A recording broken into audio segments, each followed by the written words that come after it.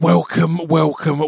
This is the Distraction Pieces podcast, episode 134. My name is Scroobius. Pip, how are you today? Of course, you can't answer that because this is a one-way conversation. Thanks for tuning in, guys, and thank you for all the love I received for last week's episode with James McAvoy. Man, that got shared around a lot. He's a popular young man, isn't he? That was the first time I'd ever done a press junket, and I really enjoyed it. I thought it actually worked really well. I'm now on a few lists for press junkets, but I've pre-warned them. I'm only going to accept them if they're people that I really want on the podcast. I don't want to just have a name because it's a big name or anything. I like that. If it's a good conversation that can be had and I can have at least half an hour, preferably 90 minutes, then I'm up for it. Because, I thought that worked nicely. It's a change from the norm. It's not, obviously, they're not all going to be press junket podcasts from now on. But, funnily enough, this week's podcast is the second press junket I ever did. But I had a full hour with the wonderful Garth Jennings. But before I get on to that, the Distraction Pieces podcast is brought to you by SpeechDevelopmentRecords.com. That's my record label. You can go there and buy Distraction Pieces podcast merch. So if you're a fan of the podcast and enjoy listening for free every week, you can go and buy a mug, or there's T-shirts, or there's the Drunkcast T-shirts. They might have sold out in the bundles by the time this podcast goes out. But basically, if you're not familiar with the Drunkcast, it's me, my mate Chris, and my mate Stu, who have got their own podcast on its way soon, but I'll give you more about that as and when. And we get drunk and talk nonsense. And we came up with a T-shirt design each and decided to do it essentially as a competition. But then we decided to be nice to you guys. We'd do a thing where you could buy all three for 40 quid. So instead of the $15.99 each, I think it is, because they've got a front and a back print, instead of that, you can get three for 40 quid. But I think there's only... I know we've sold out a men's extra large and double XL and large. I think there's a handful of mediums left, a handful of smalls in the bundle, and girls small, medium and large in the bundle. So anyway, I'm rambling too much. Check them out if you fancy a T-shirt. What else should I mention? Oh, my club night, We Are Lizards, which I talk about in this episode with Garth Jennings. So in fact, if you come along to We Are Lizards on Saturday the 28th for the book club, you can laugh at me if I play the two songs together that I mentioned are playing together here. That's at the book club. Our special guest this month is Sean Keaveney, so it's going to be fantastic. Come down. I was realising I've not had a drink yet this year, so that's probably going to be the first time I drink any alcohol, and I plan to drink quite a bit of alcohol.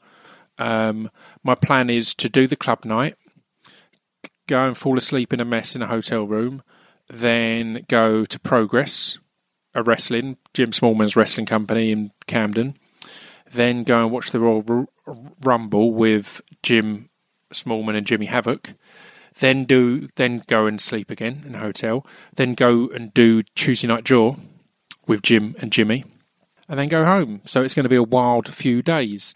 Who else have I got coming up on the podcast? Next week actually is a really important one because it's our homelessness special, and I wanted to do it at the start of February, because I think there's a lot of focus on homelessness and stuff like that over Christmas, and then it goes a bit quiet. And the fact is, in this stupid country, it's got colder and horribler since Christmas. So I wanted to do a special on that, and I speak to two different organisations. One is Mustard Tree in Manchester, who do a lot of amazing stuff from start to finish. And I talked to Soraya, who works at Mustard Tree, and Jonathan, who's been through Mustard Tree, and he tells his story of how he went from, a job and a family to homelessness, and how he came out of that.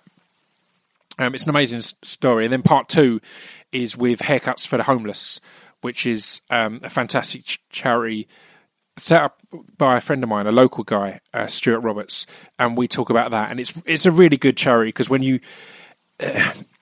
the first time I heard about it, I thought it's quite a frivolous thing, just haircuts. I mean, you've got more to worry about. But the fact is, number one, your dignity is one of the few things that you would like to be given and have, and a haircut can help that. Number two, it's a massive deal, Because haircuts are somewhere, or when you're having your haircut, it's a moment when you're really at your most vulnerable almost. There's few situations where we allow people into our personal space that much, and you know, the barber's chair can be a therapy chair at points.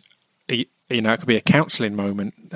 You know, going anywhere nice on holiday this summer and things like that. Do you know what I mean? There's these intimate interactions. So yeah, that's a fascinating one, and that's a two-parter. That'll be next week. So I urge you to check that out. Then after that, I'm recording tons at the moment. I've just agreed to chat with Catherine Ryan, who's fantastic. I'm going to Holland to talk to 2 different people. And I'll tell you about them when they're recorded in the bag. Trying to squeeze in some time with the homie Johnny Lee Miller. Obviously, he's in demand a lot at the moment, but we chat a bit online, and he's a good dude. So we're trying to find some time to talk. So that's in the up and coming. There's loads to come, basically. I'll let you get on with this podcast. This is with Garth Jennings, who's one of my favourite people I've listened to on podcasts previously. He's been on Adam Buxton's podcast twice, and I'm a fan of Garth's work and his career, but what I love about him on the Buxton podcast is I think they talk about his work and his career probably for 10 minutes, and the rest of it is just talking nonsense and telling stories about his private life and home life, which he probably shouldn't be sharing on a podcast with tens of thousands of people. Yeah, so I recommend, I mean, if you haven't already listened to them, I recommend going and listen to Adam Buxton's 2 episodes with Garth, and every episode of Adam's wonderful podcast. I've mentioned before on here, I'm a massive fan, so check that out. If this is your first time tuning in and you're a fan of Garth Jennings, you might want to go back and listen to my podcast with Adam Buxton, or with Simon Pegg, or with Nick Frost. These are other people kind of associated with Garth and his crew of merry men. Yeah, I hope you enjoy this episode. It's largely about his new film Sing, because he's on a promotion run for that, and I watched it and absolutely loved it. So yeah, check that out, and I'll talk to you later. I'll see you in a bit. Bye.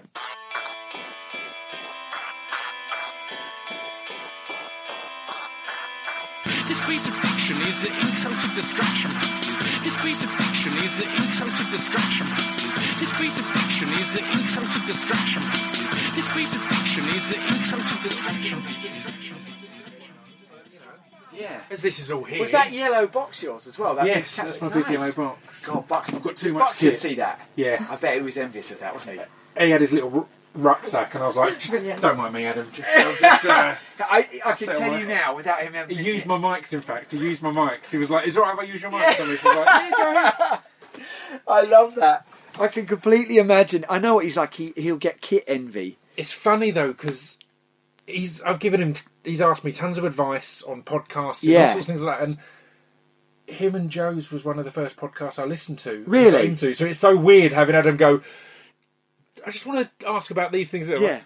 Of course I'll help, Adam. Yes. You're a podcast. I remember listening to you two. You did a day where the two of you did each other's podcast. Yeah. That was in a hotel room. Yeah. As well, and back to back. Yeah. I love that, and I love the fact that you're such an enthusiast that didn't matter at all. No, we just it kept interesting. I think. Shall I just sit in the same general position? That worked, didn't it? Okay. You're here for. I'm Kate, by the way. Hello, nice to meet you, nice Pip. To meet you. You're right. Thank you for this. No, that's all right. I'll just get these headphones down. Oh, should we put them on? You can. Yeah, why not? You're going to be here for the whole hour. If you're comfortable to have them on, because then you can. Is it that? Track that you're both can I turn that up? Well. Yeah. Okay. Perfect. Oh, there you are. You sound good. Hello. Hello. Right, look at us both sounding nice. Yeah, aren't we? silky smooth. Late night DJs. I love it. What's that thing there, though? That's just a second battery. Oh, okay. So it's to give me charge. I thought it was some sort of mic. Because I've got the training from Essex. It's just giving me a extra charge so I can spend the whole journey on Twitter and Instagram. Excellent. And listening to podcasts. In fact, whereabouts in Essex do you live? Stamford Hope. Okay. So it's kind of between Tilbury and Basildon. Yeah. Which they're both known for being quite horrible, and it's kind of it's kind of a perfect description of Stamford Hope. in between Tilbury and Basildon, if you can imagine such a thing. Oh, really? That's literally up the road. Where my mum lives, I used to get annoyed because everyone would say it's Corringham, and it's not. It's Stamford, but it's right on the edge. And okay, it's sort of moving things. I'm Epping. I'm an Essex boy. Yep, North yep. Weald, Ongar, Epping. yes, So we're all vaguely related here. We know what we're talking about, right? I did think you've not got the Essex twang. It's not a nat... Are you a dancer or performer? I was going to say I couldn't think of another reason for someone to come to Corringham. It's got a little dance school there, and it's the only. Otherwise, it's not the kind of area that people would visit. I was about to say, or move I thought to. that you had just looked at... You're a... How charming am I? Are you a dancer? You're a dancer. The way you move that microphone and sashayed out the room. Are you trained? I genuinely thought that's what you meant there. I was about to go, wow, Sherlock's in the house. Okay. Perfect. Stay calm. Stay seated. So, are we good to go? Perfect. Well, thank you. I'm joined by Garth Jennings. How are you, sir? I'm all right. How you doing? I'm good. It's good to have you on. It feels like... It's a pleasure to be on. Yeah, it kind of feels like I've chatted to most of the people you've ever met in your life, and not you yet. So it's lovely you've just got me and my mum and dad left, and then we're sorted. Exactly. I do feel like the same way about you. It's like it was only a matter of time before this conversation was going to happen. It had to happen, and I'm glad it's happened. Me too. And I'm excited it's happened around Sing as well, because I saw it and thoroughly enjoyed it. And obviously I want to talk about a lot of things, but I want to start with Sing, and then if we've got time we'll try and get some stories that will make your stepfather angry at you and hugely offended, as per the Buxton episode. That's right, yeah. So, number one, I loved it. Oh, it was great fun. Let's just stop right there. Let's leave it there. So Seriously, thank you for coming on.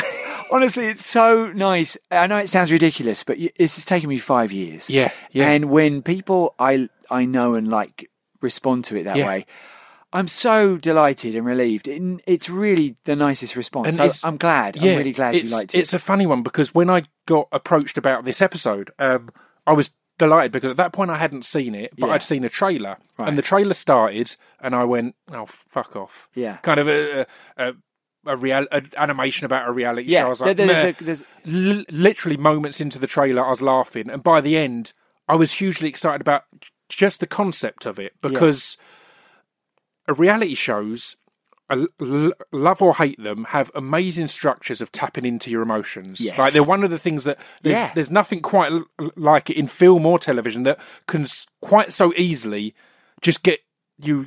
Yeah. You're welling up. Even if you're watching going, oh, I hate this, something will happen that way you go... True. You're like, oh my God, she made it. She bloody made it despite all of that effort. Yeah, it's amazing. But the fact is, a lot of people will be against them because they're seen as contrived or set up or manipulated. But films are meant to be, by their very nature in animation, is literally manipulated from nothing to something. Yeah. So it was like, right, actually, so if I can remove that skepticism I've got... Yeah.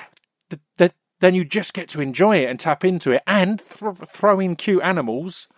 I hope it works. It's perfect, right? It's a hell of a combination. It's a really interesting point you said, though, because I think as well the concept for me was always really attractive. Like that exact same thing of like putting regular sort of characters, even though they're animals, they're sort of representing the sort of people you might meet on a show like that, and putting them through this extraordinary process and following their lives, sort of multiple storylines, and seeing how they get like twisted and turned upside down. That stuff really appeals to me, and.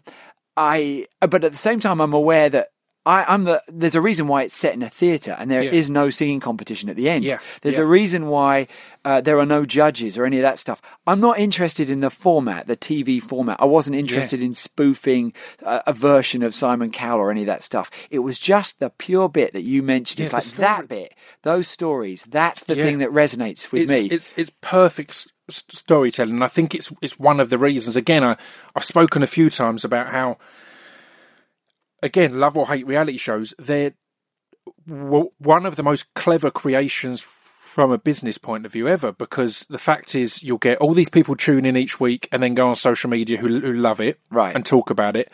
You'll also get all these people tune in each week and go on social media because they hate it. Yeah. That's the ultimate marketing. That's old school wrestling kind of. That is, isn't it? We're having the bad guy that you want to tune in to watch him lose. It's traditional. So there's a lot of that. It was weird. I was sort of thinking of films like The Commitments, where and recently I saw that film Sing Street. I've not seen it. I've heard it's amazing. Really good. It's a lovely film. And so many a film of the year list for 2016, wasn't it? A lot of people were saying how. And I'm glad it is, because there's a lot of films that become the centre of attention during awards season. And actually, a film like Sing Street is really worth checking out. Yeah. But the reason I mention it is because it has you can sort of see that the same principles, the same things that were driving the makers of that film, as in these are characters that have music in their lives, and how their pop music is the thing that becomes their savior, becomes the thing that they define themselves by. I love that stuff, and I just wanted to make a film like that. And the great thing with using animation to do it was I could sort of do it on a really big scale, huge and scale, like flipping massive, and not just the visuals, but like getting all the music that I wanted, like the really broad selection. It wasn't 100%. It was important not to do one of those things where it was all trying to be cool and hip. That's exactly what I was going to say. Another thing I noted whilst watching it was similar to the structure of these reality shows and the stories that they tell. Their pop music, again, I love it or hate it, has found the perfect combination for those key changes at the right point that evoke those emotions. Now, in a lot of films, you'd be scared of that. You'd be is that too obvious? Is playing Coldplay or Johnny Cash to evoke the feeling of sorrow? Is that too obvious a trick? Whereas a story like this allows you to go right on the button with all of them huge pop songs, and not go, "Oh, listen to this obscure song that I found." And again, I know you're very knowledgeable on obscure and unusual music. On was it Adam and Joe's on the Christmas special of Adam's podcast? He was talking about a song they used that was some outsider artist that you originally recommended a CD of. And all the Shooby Taylor. Yes, that's it. That's it. Shooby Taylor. I know, an obscure song that I'd heard from Adam and Joe's show. Yeah. And then we put it in the film. And what's lovely about that is that Shooby Taylor, son, who's in his 70s now, he's according to the guy that represents him, not doing well financially. Last Christmas he got a check from Universal for the use of that song that would have been serious. And really, it was lovely. It was a lovely end to that story. But I'm digressing into other stuff. No, but I'm doing my grandma's trick of like wandering off the subject. But that breadth it's great of to music. be able to go, right, look, here's the big pop song, and here's that moment. And not have to worry about, is that too poppy? It's like, no, it's a It's a singing contest. Yeah, you're allowed to go from, I know, Stevie Wonder's Don't You Worry About Things, Shake It Off. Yeah, no, I love that. But then use things that just felt right, but no one would have known, like a Brazilian version of Daft Punk's Around the World, or an acoustic version of a White Stripes song or something. I love that. And the fact that I was allowed to do it, it was like making a compilation CD for your friends, but like for a whole planet. And trying to get the order right. That's another thing about making compilations for your friends. It's not just putting the songs on you. Like you're trying to get that lovely handoff. Do you know what I mean? From as it comes out of that one, it goes right into LCD sound systems. It's never sounded better than it does coming out of that one. And I liked doing that with the film. I really enjoyed that. There's certain songs at my club night that my mates... I play a variation of things every time I DJ, but there's certain songs, if I've played that song, they know exactly which song is coming next. Do they really? Particularly when I'm a bit drunk, it's like, I know the next song is just perfect for this. This is what it has to be. Do you mind telling me what would be a classic combo for you? Because I'm just fascinated by that sort of thing. Well, I kind of... let me try and think of a good one. So I go out of Millionaire by Khalees and Andre... I love that. 3000 into I can't think of her name now. Yeah. I don't know who that is, but I know that's the best impression of it. Yeah, I know exactly. That's a perfect. And they go perfectly from Millionaire. It goes perfectly into that on the break. And you're seeing all the heads are nodding, and everyone's getting into it. You're like, I control you. I'm in complete power now. But that's again. So how exciting was that on a project like this? Because surely when you're coming up with the idea, you must be thinking, well, there's no way. Again, it's a classic story of script writers and filmmakers that here was the A-list of songs I wanted. Exactly. Here's what we actually got. It feels like this was pretty much your A-list, right? Yeah, it didn't feel like there was anything that felt like it's replace anything. No, so, it really was that case. And I was writing the songs into the script as I was going. So before we even had a storyboard, it was sort of like, okay, we'll open with, she's in the kitchen, she's listening to the radio, it's Firework by Katy Perry. Yeah. These two are singing an original song, and the pig is singing Bad Romance. Yeah. And I'd be going through all the music like you would do for your DJ nights. And it's same with the cast, not thinking they're actually going to say yes to Golden Slumbers, or that Stevie Wonder would give us permission to use Don't You Worry About a Thing. Yeah. But they all did. It was it's amazing. It's quite nice, actually, having finished it and having a conversation like this. Yeah. It's the first time I'm really acknowledging what actually happened, because you're moving at such a fast pace. I mean, you don't for such ever a stop. long time. Exactly. And you don't stop and go, wow, Stevie Wonder said yes. Not only that, but he saw the film with his whole family. When I say saw the film, obviously he has a hearing, what do you call it? Assisted. Loop. Yeah, a loop. He has a loop. And he's watched it with his entire family, and they all loved it. Amazing. That kind of blessing. Yeah. But it's only now I've stopped that I've actually been able to say that happened. Yeah, yeah. And we're like, wow, that happened. It's crazy when it's such a... Because that's what seems interesting with this film, and I'd imagine it's the nature of animation in many ways, that it's so fast paced, but equally over such an extended period of time. Yeah. Somebody told me it was like doing a marathon at sprint speed, and I think that's a pretty accurate description. Yeah. Yeah. So how was it when it all started to kind of come about? Like, what was the process? When it began? Was it an idea that you had for a long time, or was it something? No, it actually started as I just went for a cup of tea with the owner of the founder of Illumination. Yeah, he the Minions and Despicable Me and all that. And he came to London, and he just was in town for a little while. And I met him for a cup of tea for about 45 minutes. And he said, "Look, I would love to do something musical with animals and maybe." And I was thinking, it's a normal conversation over a cup of tea. No, it's weird. He actually had a little photograph in his pocket. I'm not joking. He had a little photograph of some koalas all like sitting together, and he goes, they look a bit like a boy band, don't they? And I'm like, they do actually. Yeah. But I was like, surely someone's done this. He goes, well, not really. And then I was like, well, that's when we started talking about films like The Commitments and films that the kind of musical which just need to show you one of my notes just in capital letters. How has this not happened before? Because it's exactly the same. As soon as I saw the trailer, I was like, well, obviously. Yeah. But surely this is... And I was worried in the early days. I kept thinking someone's going to do it. Yeah. Someone's going to do it. Well, in a way, someone did have an aspect to it, because then 3 years into it, we suddenly heard about this film Zootopia. Right. Yeah. Animals in their own city. I'm like, you're joking. Yeah. We're nearly done. Anyway, it turned out to be different and all that sort of stuff, and I loved it. Because when that's all happening at the same time as well. It always killed me. I just discussed this, I think, on one of the Drunk Casts, that I really enjoyed the film Dredd. I thought Dredd was fantastic. Yeah. But it came out after The Raid and was basically the same as Raid. It was all in this one tower. That no one knew, no one ripped anyone off, but you just have that misfortune of two ideas at the same time. And it always happens when anyone does anything, I think. Yeah. You always hear about someone doing something, you think, oh, that's the one. Yeah. That's the one that's going to beat me. Just going to beat us to it. Yeah, and it wasn't that at all. I don't know how... But it really was... My question was, you sure no one's done this? Because it feels like a bit of a good idea. Yeah. And it's like, it's just how you do it. Yeah. Because you can have, literally, you can have an idea about toys coming to life when a kid's not around, and that could be the worst film you've ever seen. Yeah, yeah. It turned out to be something I absolutely love. Yeah, and 100%. Yeah, and I love Chucky. Classic. Yeah, exactly. Yeah. That's exactly what I was insinuating. Sorry, I just walked straight into the mic. I'm losing my mind. But, no. Sorry, I've derailed there. I wasn't thinking you really cool. Obviously, wonderful Toy Story, Chucky. but yes, yeah, no, exactly.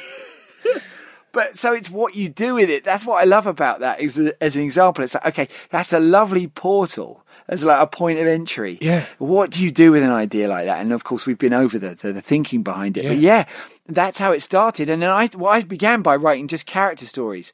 I'd think of a sort of a personality, like a sort of like a life story for a character, and then find an animal to go with it. And I wrote about 25 of them and shared them with Chris Meledandri at Illumination, and we started whittling it down to, well, it'd be funny to see this person and that person, and what if that was a mouse, or and And it just rolled out of there. And I wasn't originally on board to direct it. I was just writing it. Right. And at the same time, I had 2 projects that never worked. And I'd spent 4 years trying to get them off the ground. Oh, wow. So I was in a very strange place in terms of nothing had happened since I'd made Son of Rambo. It hadn't worked.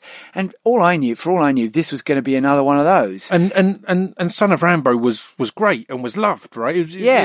But people were like, wow, that's great. This is good. Yeah, and well, in England, but around the world. What's this guy going to do next? What's he up to next? It's like snow, a great big swan dive into the abyss of the unknown. That's where we were. Well, we weren't. We were working our socks off trying to make these projects happen and believing they were going to happen, and they just didn't. Yeah. And that was quite hard. And so I was writing this script thinking, well, this is great, but who knows where it's going to lead. And I'm trying not to get excited about it because your heart breaks when this stuff doesn't work out. So there we are, I'm sitting in my bedroom in Stoke Newington, tapping away at these animals, and it just started to grow into something I loved. I looking back, believe that I almost had a gun to my head, though. Yeah. Because I was like, I've got to make this work. Yeah. I can't not. I love it. Yeah. I'm not just, it's not a financial thing at all. I'm just trying to make something work. I want to make films. That's what I think I'm supposed to do. So I'm sitting there tapping away at this thing, getting to know my neighbours as well, because sitting in my bedroom, I start to realise the drunk guy is actually not so bad. And actually, this always happens, and the pimp's always over there. And it's quite a colourful neighbourhood in Stoke Newington that we were in. And the drunk guy was right in Zootropolis, wasn't he? At the same time. He was like you're popping out to fill up his shopping bag and get loaded to write the third act. Yeah, but it worked out for him. But it was just, and out of that came the script that then it sort of transitioned into this point where it became a reality for us all. Like Chris was like, I think we can make this. Would you like to direct it? To be honest, I didn't want anyone to touch it. I was like, please let me do this. I love it. I just feel I know how to do it. Even though it doesn't exist, I think I know what this is going to feel like when you watch it. Yeah. And it was all about chasing that. That's what I've been doing all these years, is chasing that feeling. It's amazing that when you've put that much time and effort into it, I think it's why, like, Atlanta, I really enjoyed it. Atlanta this year by Childish Gambino, but it felt like he had written this, and it felt like very much look, this probably doesn't make a lot of sense on paper, but just let me make it a thing. Just let me turn this into a reality, and it will work. I haven't seen it, but he says that. The fear I would think would be if I hand this to someone else, they might not get it, or I might not have got it across quite right. There's so much that I've not put on the paper that is just a given because I've known these characters for so long now. That is exactly the problem. Yeah. That is exactly the problem. And if I had just written that script cold, and then handed it to a production company, they'd have decimated it. Yeah. They'd ripped it to shreds. Yeah. But because I was doing it with someone that we'd begun from the very ground up, that we were sort of growing this story together. For when he produced a picture of koalas from his pocket. As he plucked the koalas from his tiny, sooty pocket, I thought, this guy's got what it takes. I don't know why I used that voice to make that. He's American. He doesn't do all that. Anyway, that is it, really. And then that set me on my way. And I mean, particularly if you've had a couple of projects in a row that you've felt are going to be something and then aren't. Yeah. That must be a scary process when you're pouring that much time, and you have moments of going, I'm writing about a koala and a gorilla whose dad's a bank robber. Do you know? I didn't sleep particularly when it's so. I use the term ludicrous in not an insulting way. No, but particularly when it is so ludicrous, you could be writing this huge film that's going to go on to win Golden Globes and be a box office smash, or you could be absolutely wasting the most time imaginable for you and your family and really everyone in your life. Yeah, exactly, because I appreciate you bringing this up, because that is exactly the fear. Yeah. And that is the 3 o'clock in the morning cold shivers that you get, and you can't go back to sleep because I'm married, I have 4 children, we'd closed down Hammer and Tongs. I didn't have any work coming in. And so on that level, I was like, what am I doing here? Yeah. And I remember I went to see a lot of production companies. I thought, I've got to get some money. I've got to do some proper paid work. I'm writing about squid in, dancing in a water tank here. And so I went to see some really nice people at production companies thinking I should work, 4 kids and all that. And And after about the fifth or sixth one, I remember coming out of it was the last meeting of all of them I was going to do. Everyone had been really nice, and I want them to know, if they're listening, that I appreciated everything that they said and offered. Yeah. But I walked out of the last one, and I just felt this.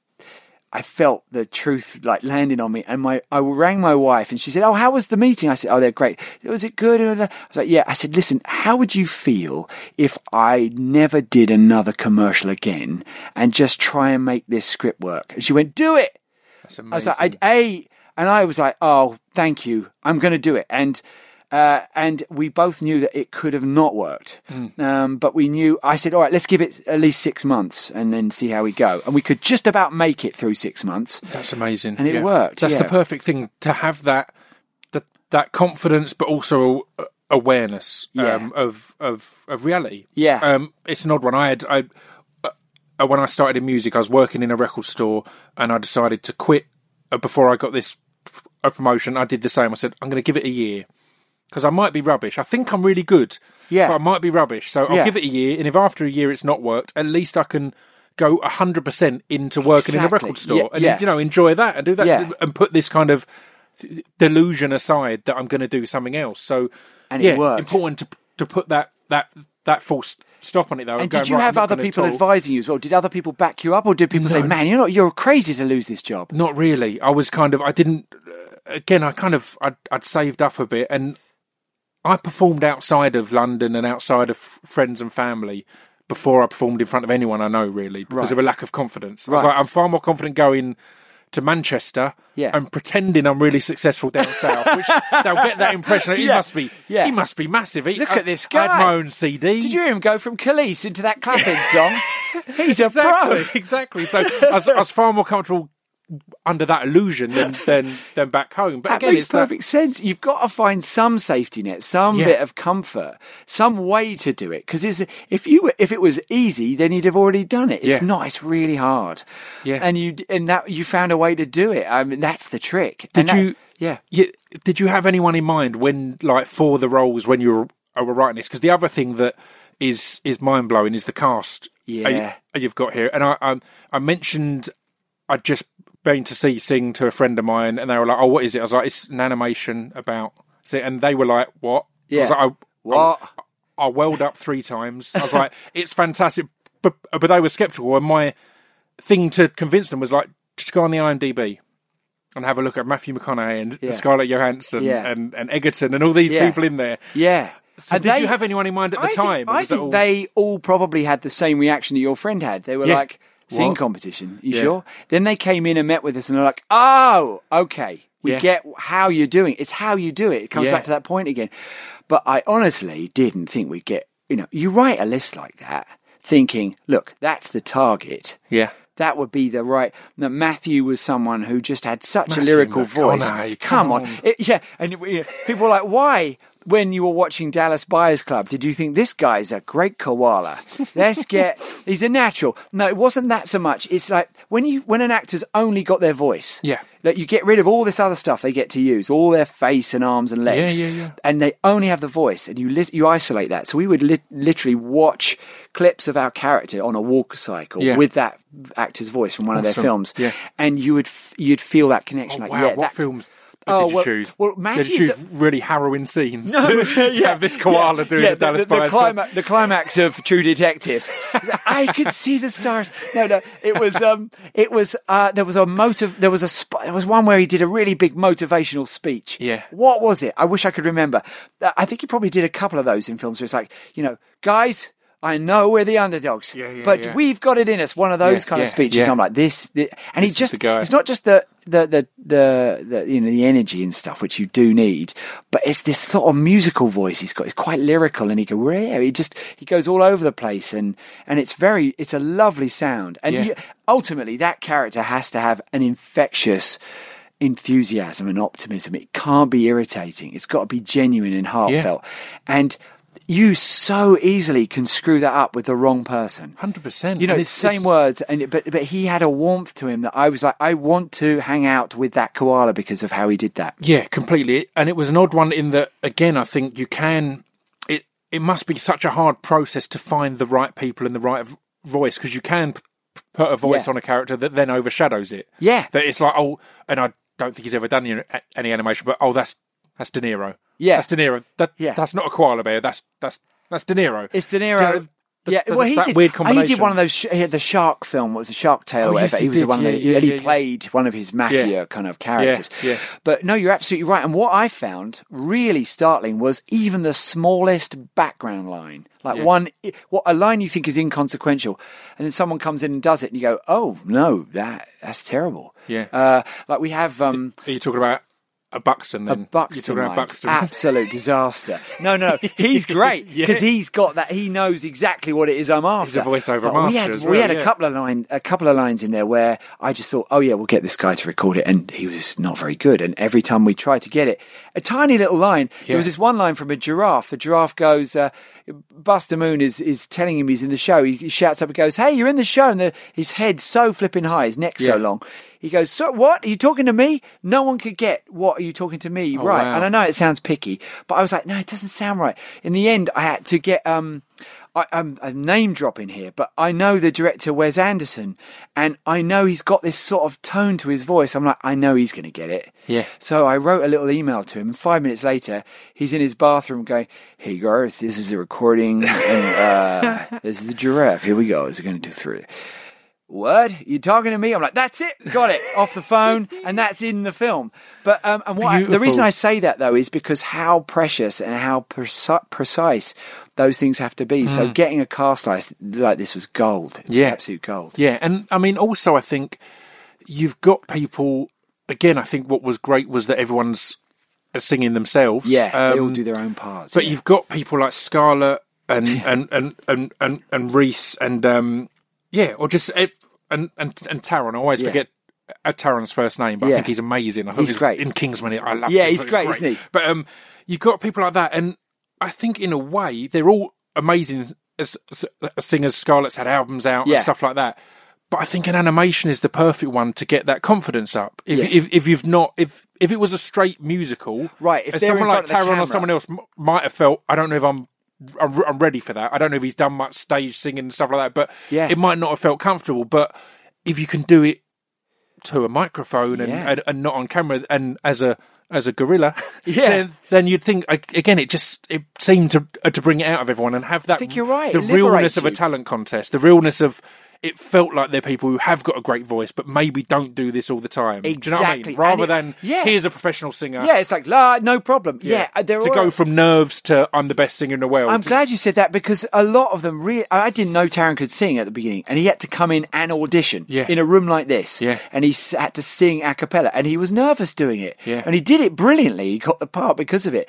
But when we have to then do I'm Still Standing, he's really having to... when he did the opening song of the zombie song, The Way I Feel Inside, there's no backing track to that. And he's really having... He does vocal training up to the recording. Amazing. He's really trying. Reese doing... Shake It Off, you know. She's really so good as well. Doing a whole bunch of like vocal workshops and all this sort of stuff, and everyone going for it, everyone really putting their best efforts into it, and I think that comes out in the end. You sort of feel, the effort's gone into it. And I can guarantee it would have meant the world to someone like Taron as well, just because again he knows he can act. Yeah, he's not been able to show he can sing before. I had. I've not mentioned this. I didn't get it, but I started acting like in the last year or two. How's it going? It's going great. Are you enjoying it? I'm loving it. I can't get enough. I've got their show on at the moment called Taboo, which I'm in with Tom Hardy. You're in Taboo? Steve, everyone's in it. It's amazing. That's the flipping hottest television show on right now. Make no mistake, it's not. Why it's not Tom and Pip's Excellent Adventure. I'm a small role in it. Why are you talking to me? I've got a tiny role. But again, the thing there was I've got an agent and I have auditions sent through and I love them. I adore it. And I had one come through for a musical and the email was just, can you sing? And I was like, well, sure. I can carry a tune depending on how far you need it carried. Exactly. I can move a tune. Yeah, I can get it over the door. I can get a tune across the ground. But and I did that. I had to do that audition. I had to do a self-tape, and I didn't get the part. But I got feedback saying, I don't know what you are worrying about. That's more than enough. Just more than capable. All this, and that meant more than any other audition I've had because it was like it's the thing that you're more nervous, but everyone's nervous. Everyone sings in the car or in the shower and thinks they can sing, but they're scared shitless to do so. So a thing like that must have been for someone like Taron or any of the others. Reese will tell you when she was in there, she felt, the weight, the intimidation. It's like you say, it's one thing to sing in the car and the shower. It's another thing when you've got a bunch of people behind a desk, a microphone, 100%. And here comes the intro, and now there's no hiding. But that's the beauty of the casting, as said, because that's what the characters are doing. Yeah, I love that. So you're making them go through it in real life as well as that's what the character is. It's not. Again, you did have some professional singers in there, but again, you need that impact. But I thought that was a beautiful thing to have that. Well, it's great because you balance it out with a Jennifer Hudson who can come in and literally take the top of your head off. She can sing, can't she? She can do it. She can stay. Things like that are lovely. But I'm glad you appreciated that. It means a lot to me. I noticed that you had your children playing some of the piglets. Is this correct? Only because. Well, the pig character that Reese plays is based on what my wife was going through at the time, which was trying to get back to work after quitting for 10 years. She's a fashion designer and she was trying to get back to it. So at the same time, we have 4 children. We have 4 sons, and I just exaggerated everything. And all the problems she was having. And she's gone back to work, and it's been fantastic. It's all worked out great. But that crisis of confidence she went through during like that transition was serious, and we have these kids, and they're really extraordinary, and I would just start recording them at a dinner table with my phone, and it was so mental. Like I got so used to this sound of children. It'd been like a default setting, and taking it into the edit suite the next morning, and my editor going, "You're joking. Is this what it sounds like in your house?" I'm like, that is a normal. That's a sort of average dinner. Yeah, so it's the sound equivalent of people who've got a dog and can't smell it anymore. They can't smell that the house smells of dog. It's like, no, that's... God, there's a dog here, isn't your whole face reacts when the dog smells like, oi, that's a powerful smell. And it's like that with the children. When people have come around, they're sort of wincing as if their ears are saying, get out of this room. So I recorded that stuff just for temporary while we were making the rough version of the film, and it ended up being really useful. And also, there are moments where you're trying to catch things with children that age. Like my 6-year-old was really useful because he's about the same vocal age as the piglets. Yeah. So when I needed a piglet to run around screaming and then fall on the floor and laugh his head off, and it had to be genuine, I would chase him around the flat and then dive on him and then tickle him. If you grab him just above the knee and you squeeze it, he flipping cracks up. And I'm the same. Yeah, we'll try it out in a minute. Let's give it a go. But and I just ended up using that stuff, and it was lovely. It's amazing. Yeah. So how much were they also sounding boards throughout the process of making I never other than that, which would be like some weird 10-minute episode where Dad goes, just a minute, can I just chase you for a minute? No, and then I chase them and get it. No, I never showed them anything. Really? Excellent. No, I try, even though we're very close as a family and we do a lot of stuff together, I keep my job as separate as I can. So they never saw the film until it was finished, and even way after, we'd done the Toronto Film Fest and everything. It was just before it was released at Christmas. That's great. Finally showed it to them. Just to try and keep it in perspective. I like that. I like that. And they get the full impact as well. The complete, not kind of a leaked along type thing. That full, wow. Look at they'd seen that trailer that was online. Yeah. But other than that, no, nothing. And I really wanted them to see it fully finished with an audience. So they'd understand it. And it was just, friends and family came around and we all watched it together, and a little screening room thing. It was lovely. And, my 11-year-old, bless him, he was in bits afterwards. Yeah. He really was. It was very emotional for him. Beautiful. Yeah, it was lovely. It was really lovely. Like that, he was the one that understood, oh, Dad's been doing this for 5 years, Yeah. It was a big deal for me to show it to him. It's kind of it's beautiful, and I don't know if this is right, but the perception I get of when you've put your heart into a project like this, and knowing of the stuff you've worked on in the past, and the styles of it and approach, that was probably the point, that it was all worthwhile. Yes. Since then, you get all the box office and all the other stuff that's kind of a bonus on top of it. As such, is that the case? The achievement of completing it is that thing after all that time. Yeah, that's the bit that's like, yes, we've done it. Because the thing is, exactly, because I have no control over how it is received in the world. Yeah. I can't control anything. No. Like, I can't tell you how it's going to do in Finland. Yeah. But all I can do is try and make the best thing I can. And all you're hoping for, if you're in my position, is that when you see it with an audience, that the buttons you wanted to push work. Yeah. Like that it has the response. You don't want a joke to be like, or like, that's supposed to be emotional and people are indifferent to it. It, on the whole, did what I wanted to do. It's horrendous on an extended scale. We've all had the point where we've put on a film with a new girlfriend or someone like that you absolutely adore, and you put it on and they're not laughing in the right places. No. And it crushes you. I didn't make that film. Yeah. I had nothing to do with that. I'm just crushed that. So if it's your creation and your baby, then... Yeah. It can kill you. Right? It can kill you, and that's why it's terrifying to finally show it to anyone in the public, let alone your own family and friends. It's terrifying. But we'd had these film festival experiences that had been out of this world, and I got to the end of it all, and I felt like, okay, I know it does what I wanted it to do, and if that resonates with the planet, great. If it doesn't, there's not one thing in this film I can say, well, it doesn't because I didn't do that right, or I wish I'd done that differently. There's nothing in it right now that I can say that about. So whatever happens, that was what it was supposed to do. Yeah. Was there a lot of chopping and changing and editing along the way? Is like with animation, is it something that you've got your script and then, right, we're locked in now? No. Or was there a lot of movement? Actually, that's the problem. It's so fluid. Yeah. I was constantly rewriting. We're constantly re-storyboarding and editing a sequence in storyboards and finding, it's not going to work here. It's too long. It doesn't flow from here. Yeah. Rewriting, re-recording scratch, going back to storyboards. And it was a constant. In fact, that was the thing I found the hardest on this was the constant rewriting. Yeah. How many times did you put in and take out the fart joke? Because you need supreme confidence to have a fart joke. You know what? I never. It's really funny. It's something that Stuart Lee has discussed it before, who I adore, and is the ultimate highbrow comedian. I'm guessing he's anti that. No, his statement was, "You will never write as a comedian. You will never write anything funnier than a fart." Right. A fart is just funny. It's just funny. It's just the funniest thing. It's not highbrow. It's not clever, but it's funny. I tell you what. I'd think it is something that people, as a writer, would worry. Is this too? But here's the thing. I cracked up at that. I can tell you what I wanted.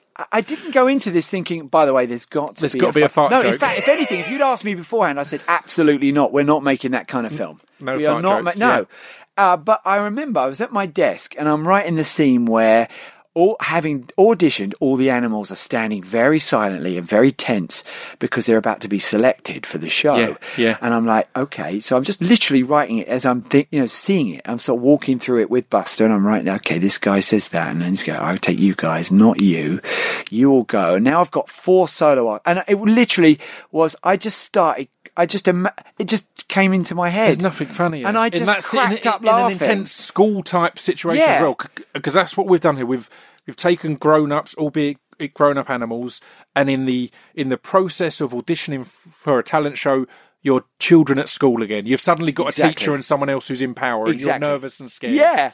And I just thought, I was writing it and I cracked up laughing. Yeah. And then I thought, you know what else? There's a snail right next to him. He'll be so upset, he'll stamp his foot and he'll crush the snail. And then, which is brutal in in any other context. Exactly, yeah. And I was just on my own in my room, it's pathetic, really. I was just cracking up laughing, thinking, it's probably the worst thing ever, isn't it? What am I doing? But I just kept going with it. Then my editor read the pages and I could hear him laughing in the next room. And then the storyboard team were like, well, we're going to do it, but, it's a fart joke, Garth, Yeah. And then when I played it to the producer, Chris. I like the fact they're trying to take the highest. I mean, we're going to animate it. We're going to listen. We're going to do it, but we'll do it. But you are aware it's a little bit lowbrow. So anyway, you want to as much as anyone. and it just stayed in there. It just stayed. It never came. I kept thinking, it'll come out. Yeah. It'll come out. Yeah. Someone's going to say and lose that. But it amused me like mad. I just left it in there. Yeah. What was there's 2 processes. What did the choice of animal come before the casting of actor, or did the casting of actor influence what kind of animal No, it's going to be animal. As such. It was all locked in. It started with the personality, and then Then we chose an animal, or I have an animal in mind that would fit it. Yeah. And then we found the actors. Yeah. We were yeah. already in fact, we designed, I think, all the characters before we went to the actors. That's great. So it was good because then they can see, oh, I'm this guy. Here's who I'm playing. Yeah, and that really helps in something as abstract as this. You know? To go, you can say a koala, but until you see it standing there in its little snappy suit, you go, "Oh, that's who that guy is." Yeah, yeah, and the mouse, I think, is a prime example of that as well. How as soon as you saw that as a character, you're like, "Oh, he's cocky, he's brash." He's horrible. Like, you might not have got that from the word mouse. Yeah, exactly. You're playing a mouse. Yeah. A cocky, brash, arrogant, big-headed mouse. Irredeemably awful. Yeah, he's never one of those people in the test screenings were like, but this character's mean all the way to the end. Surely he should see the error of his ways. They would write this on the test cards. You're like, no, that's why we like him, because he's that guy who is super talented, really mean, and does very well. Thank you very much. Completely aware of it. And, exactly. And goes through. There's loads of people like that. I love that. So what was the process? I mean, I did plan on getting onto things other than sing, but I'm thoroughly enjoying this. So let's just roll with it. What was the process of actually recording and directing this? Of getting the actors in a room and they're all was it a lot of workshops, or was it? No, there's no workshops as such. The sessions themselves become the sort of audition. There were workshops and things. Sorry, for the songs there were. Yeah, because they required a bit more prep. Yeah, but on the whole, no. The sessions themselves we'd build in enough time to find stuff and play with it and rehearse it and try it a different way. There was always enough time to do that, but they were spread out over a 2-year period. Oh, wow. So you would record like a bit of stuff. You get 2 hours with Matthew. He's just finished shooting a scene on Gold. He's going to rush to a sound studio. We're going to record these 3 scenes here, and then he's got to go back and do something. Or Scarlett's just finished beating up someone in the Avengers. In fact, she was funny. She'd always come in. She'd be like, "Yeah, I just killed some more bad guys." I'm either saving the world or I'm a singing animal, she said these days. She's just done the Jungle Book thing. I said, what's the universe trying to tell me here? Anyway, she was great. But, you would literally get a moment. And sometimes I would fly out, go to Austin, Texas, and record Matthew, or I'd be in Los Angeles. I'd be doing a number of things there, and I'd record Reese and Nick Kroll and people like, and Seth MacFarlane. Yeah. But other times, I remember being, where was I, Geneva? I don't know, weird places. You would just catch these people whenever a moment became available. I mean, that's amazing, and even more scary and intimidating a task on you, because so much of it at that point, it's all in your head. Yeah, it's not that you've got them all in a room and go, and we've got that scene. It's like, right, I've got that bit of the scene. I know what I got 2 weeks ago over here. Or the worst thing is you get one half of the scene like with Matthew McConaughey, and then you're not going to get John C. Reilly's other side of the table for 3 months. So you're like, killer. So you get to John C. Reilly, you're like, okay, you don't play in Matthew's bit. You've just got Matthew's bit in your head. Yeah. So I know how it sounds, and I'm having to direct him and say, I think you need to go quiet here and be more intimate, or he's much closer to you. And then you put them all together, and it feels natural and it's lovely. I mean, again, it makes it all the more impressive knowing that, because as you said, the key word there is it does feel natural. And again, I think it's worth highlighting, although it's animals in a talent contest, it doesn't feel it's not played as an unusual thing. It's played in a very human way, in a very filmic and regular way. This happens to be a koala. It's not. It's the weirdest sentence I've ever said. He's not defined by the fact he's a koala, but a koala happens to be what he is and part of his personality. But it's got that feel about it, you know. And was that an intentional thing to make it a very human story, but without any humans in it? It was very much like it should look like our world. There's no like quirky additions, really. I mean, things like there's a moment where the mouse goes and gets a credit card and is able to buy himself a sports car.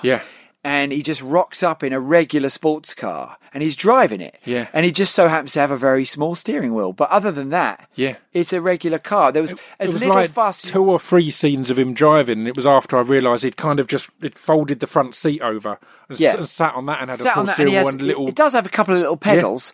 But I was trying to make as little fuss about the fact that they were animals. So, for instance, the film starts with the camera comes down the front of a theatre. You're just looking at a theatre. You go in through the front door and in to see see a show being played. During that time, you may have noticed that they're animals, but there's no point we've gone, look at this. It's a world filled with animals. It is, no. We're watching a show come on, and then out comes this sheep singing Golden Slumbers. But it just happens to be a sheep. Yeah. And by the end of like the first few minutes, I'm hoping people are just in and not thinking about the fact that it is, an animal world. Completely. And the first few minutes, I think, are key there in that first scene where you're kind of introducing each of the characters.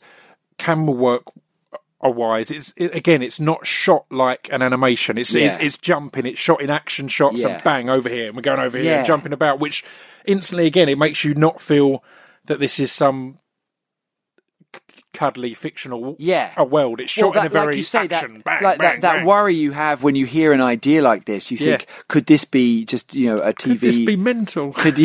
And trying to ground it in reality. And it's lovely sort of thinking about your choice of lens and where your camera's going to be when none of those things exist. And yet by trying to ground it in some kind of reality that I know, which is, camera lenses and, dollies and tracks and things like that. If you try and make it that way, you end up, it sort of comes through. It feels like a familiar language to the audience. Like they know how a regular film feels. Yeah. And if you try and give it that, then hopefully that helps invest in what is essentially a load of singing animals. Yeah, completely. So this is obviously a big jump from all your previous work. Obviously, you've done film before, but smaller, more independent film. You've done animation with the Coffee and TV music video. Yeah. Well, that wasn't actually animation. That was just a man in a suit. But it was, I say just a man in a suit. It was an extraordinary man in a suit. Yeah, a hell of a man in a suit. Yeah, he was brilliant. This lovely man, Peter. Anyway,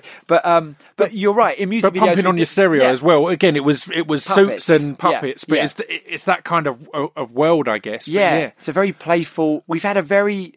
We've been really lucky that we've just been able to play with all this stuff and sort of work our way around it and not get too literal. That's the thing I think we may have inadvertently learnt from making music videos, that the more literal and realistic you get, the more you judge it for how real it is and less about what's going on. Yeah. So, and it's bizarre how quickly you can detach from reality if asked to. It's something I've heard people talk about recently with the boom in VR. Right, is a lot of people said initially, a lot of people who haven't used these VR sets. Well, like, I'll look at the graphics; they're not very realistic. But the people I know have used and said, you have that thing on your head for a couple of minutes, and it doesn't matter. It's the whole thing of what makes us human is that we can look at our hands. If you look at your hands and they're cartoons, then after a while, it doesn't need to be. Do you know what I mean? That's freaky, isn't it? You transform into that world. Exactly. It's like watching I remember we were watching a black and white film with the kids the other day, and my 6-year-old goes, "It's black and white." I'm like, "Yeah." And then after a minute, he goes, "It's black and white." It's still black and white. I'm like, "Yeah, it's going to be black and white the whole way through." Yeah. And then he just didn't notice it. Yeah. Because his brain, his tiny little 6-year-old brain, was like, oh yeah, it's about this guy and a sheep or whatever it was. I can't remember. What were we watching? It's the same with subtitles, I think. Yeah. I think with subtitles, you start off having to really concentrate, and by the end you forget their subtitles there. And this is now going to sound like a plug to go and see Sing in the cinema, but I think it's one of the best things about this experience of cinema. I talk about this a lot, that I love cinema in that me too. It's in darkness, it's on a big, like you can proper immerse yourself in it. You're not looking at your phone unless you're a completely reprehensible human. And you're not, even if you're watching on a good screen at home, you're looking around your living room or you think you hear something at the door. Exactly. In the cinema, you're so just engrossed in that world, and that's perfect for a thing like this, right? To get completely lost in it. For me, it is, and that was the goal. To make something where you really feel, certainly for children that have gone to see it with their families, it's like their first rock concert they've ever been to, and I love that. I love that communal experience, especially it was sort of around the Christmas period. It was lovely. It was lovely seeing it happen like that. It really was. So this is now probably a really tough question, but what's ahead? After spending so long to get to this point, it's probably a scary thing to even contemplate. But you spent so long to get to this point, and it's paid off. It's paid, as we were saying, it's a huge box office a success. It kept being just nipped to number 1 by Rogue One, which again, if you're going to be beaten by something, sure, Star Wars. and one of the best Star Wars films. I absolutely adored Rogue One. I thought it was fantastic. So it's not like it's a dodgy. No, it's not like some rubbishy, like, Phantom Menace-y thing. Sorry, Phantom Menace people, I'm sure. But you know what I mean? No, it means a lot to us to have reached that point.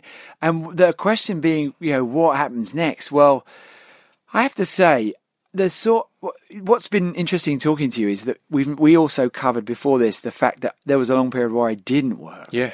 That bit's scary. Like, do you go back to the void of trying to make a blank piece of paper come to life, or do you jump onto something else? There's a couple of things that could happen, but like if I was to look at my whole life, the kind of films I'd like to make would be, I don't know if the films exactly, but I love people like Rob Reiner who would make Stand By Me and then Misery, and I love those films, and I'd love to have as diverse as experience in storytelling. Oh, Guillermo del Toro, I think, is an amazing example at the moment, who goes from a kid's film to a weird fantasy horror type thing. Has done that his whole career. I love that. And even people like Billy Wilder would do like a really dark thriller and then a really lunatic cross-dressing comedy in a hotel. Anyway, all that stuff, that diversity appeals to me. Yeah.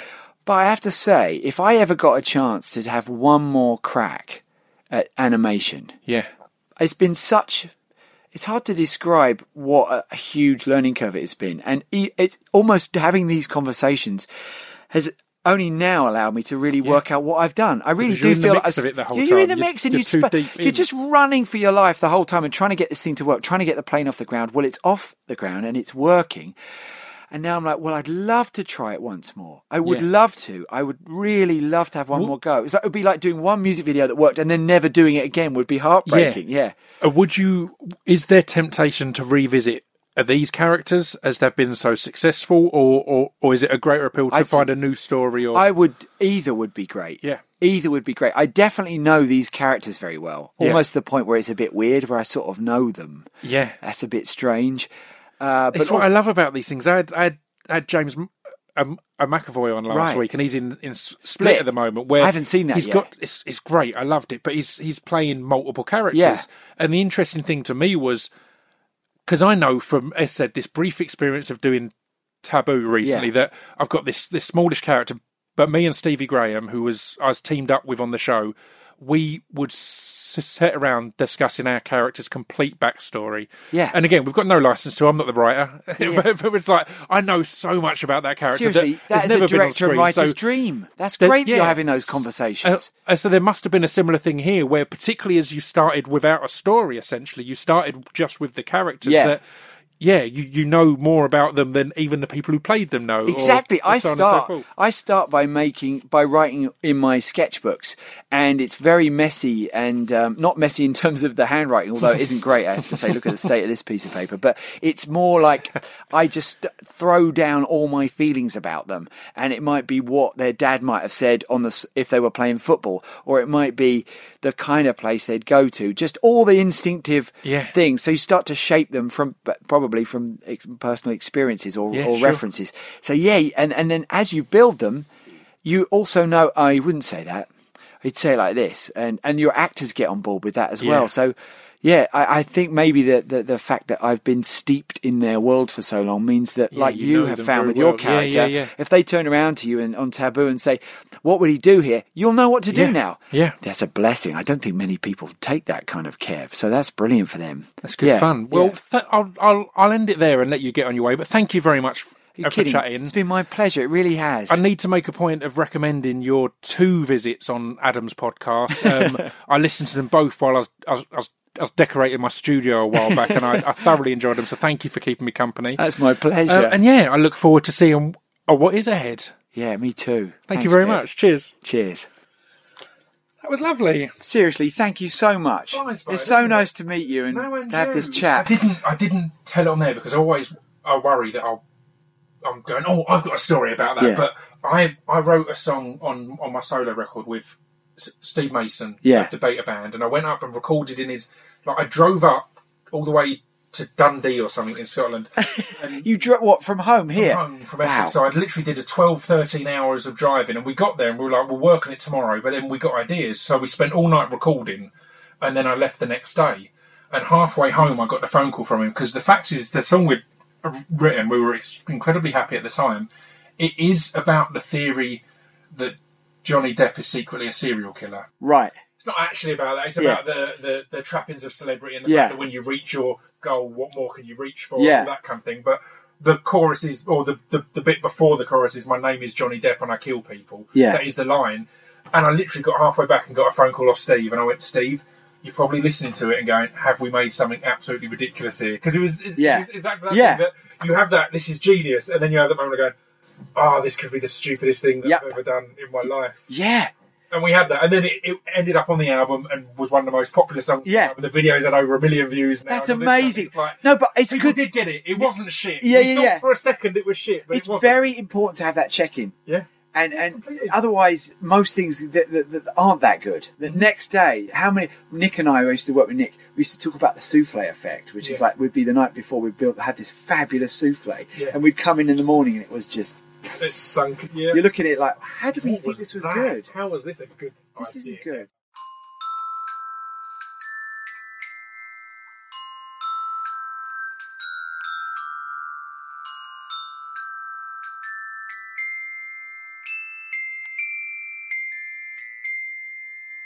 You've been listening to Scroobius Pip's Discretion Pieces. There we go. That was Garth Jennings. What a lovely man. We hit it off instantly. I love that. I was a bit nervous because I've not met him, but he is someone who I feel like I know, and there's always a fear of being over familiar. But we both kind of had that feeling. We both kind of felt like we'd known each other for years, and it was an instant click, an instant enthusiastic back and forth between the two of us. I did shoehorn in the fact that I'm in Taboo. I don't care if you get mad at that. Every now and then, if I mention stuff that I'm doing to guests, I have listeners go, man, you're always trying to put yourself over. Damn right I am. God's sake, I'm a big fan of Garth. I'd love to work with him at some point. So I'm going to casually mention, I'm acting now. I don't know if you're familiar with international blockbuster Taboo, but I'm in that. So yeah, man, of course I'm trying to put myself over, you idiots. I'm doing this for free for you. God damn it. Allow me that. Allow, man. Anyway, I'm going to go. Thank you for tuning in. Please tune in next week for our homelessness special. It's going to be a 2-parter. I think you're going to really enjoy it. It's not all sadness and misery. It's positive and informative. So check it out. Right, that's probably it. Come along to We Are Lizards on the 28th of January, if you fancy that, if that's your kind of thing. I'd love to see you. And it's at the book club. I'll see you in a bit. Bye.